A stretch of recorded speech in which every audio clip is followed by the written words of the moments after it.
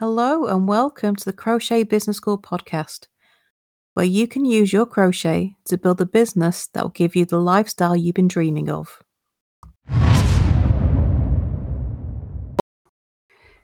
Do you plan ahead in your business? So, it's all well and good sort of flying by the seat of your pants and making it up as you go along. And when you start out, that can work. But as things get bigger and you sort of find your feet, if you don't plan ahead, you're going to find yourself either stuck or overwhelmed. And neither is a good place to be. Planning ahead means that you know what's coming up. It means that you can get on top of your content creation, on top of your product creation, get on top of your marketing in advance. And planning ahead means that you can create things in advance so that if you're planning on taking time off, or your schedule is unpredictable and you don't necessarily know when you can work, by planning and creating ahead of time, you give yourself some flexibility. And after all, isn't that one of the reasons you want to have your own business? To have that flexibility to work when and as you need? By making a plan and creating content in advance, that's where the flexibility comes from. Your business keeps running, it looks smooth, and your customers know what to expect and when to expect it. And yet you may have taken a complete week off.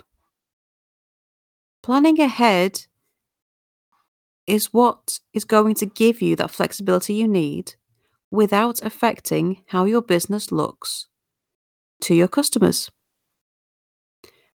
So recently, I had to take a week away from my business. My social media didn't do so well that week because that's the one thing that I am terrible at sorting out in advance. My social media has always been my weak spot. But my podcast kept running because I create the content in advance. I usually have my podcast recorded 2 weeks in advance, minimum. And that gives me the flexibility. I write my blogs in advance. They're 2 to 3 weeks in advance, all scheduled in, ready to go. My Pinterest runs in advance. I schedule my pins a month at a time. So I still get found on Google. I still get found on Etsy. My podcast is still there, ready and waiting to be listened to. My blogs are still going out. My pins are being published. It's just my social media that falls down, and that's something I need to work on. But by doing all this ahead, it meant that even though I took a week off, things were still running fairly well. The sales were coming in. Social media fell down, but other than that, it went well. And probably most people didn't notice. Now, I couldn't do that unless I planned all this content in advance.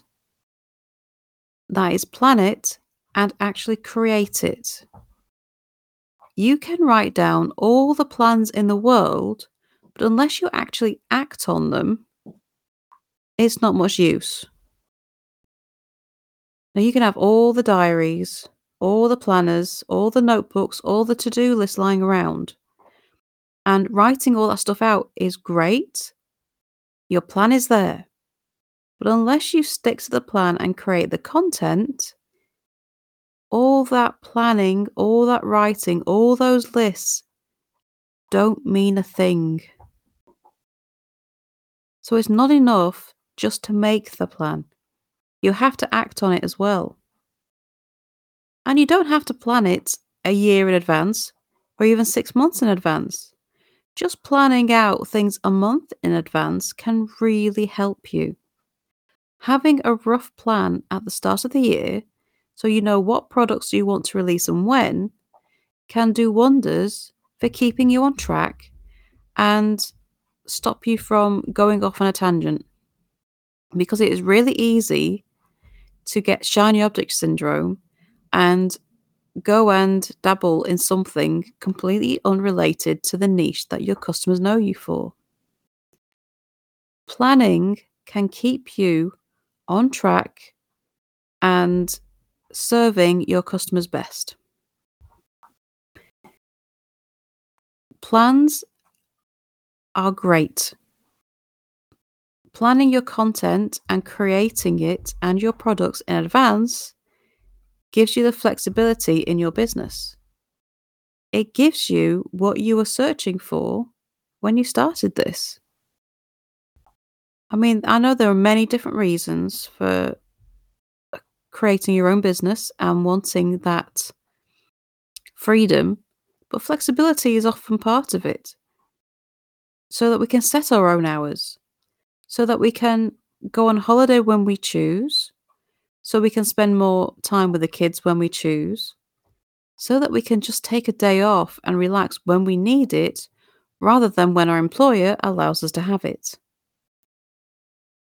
The only way that's going to happen is if you actually create content and products in advance so that you can schedule things in, so that you can make things happen and keep things running smoothly while you take that time that you need.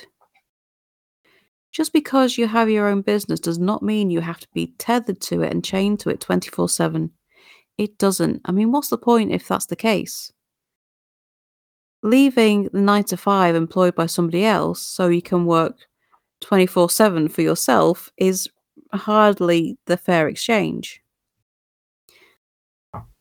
But having that flexibility, having that freedom to set your own hours comes with the cost that you have to plan in advance. But it's not too difficult. If you know your niche well, if you know your customers well and know what they want, it's not too difficult to come up with the content.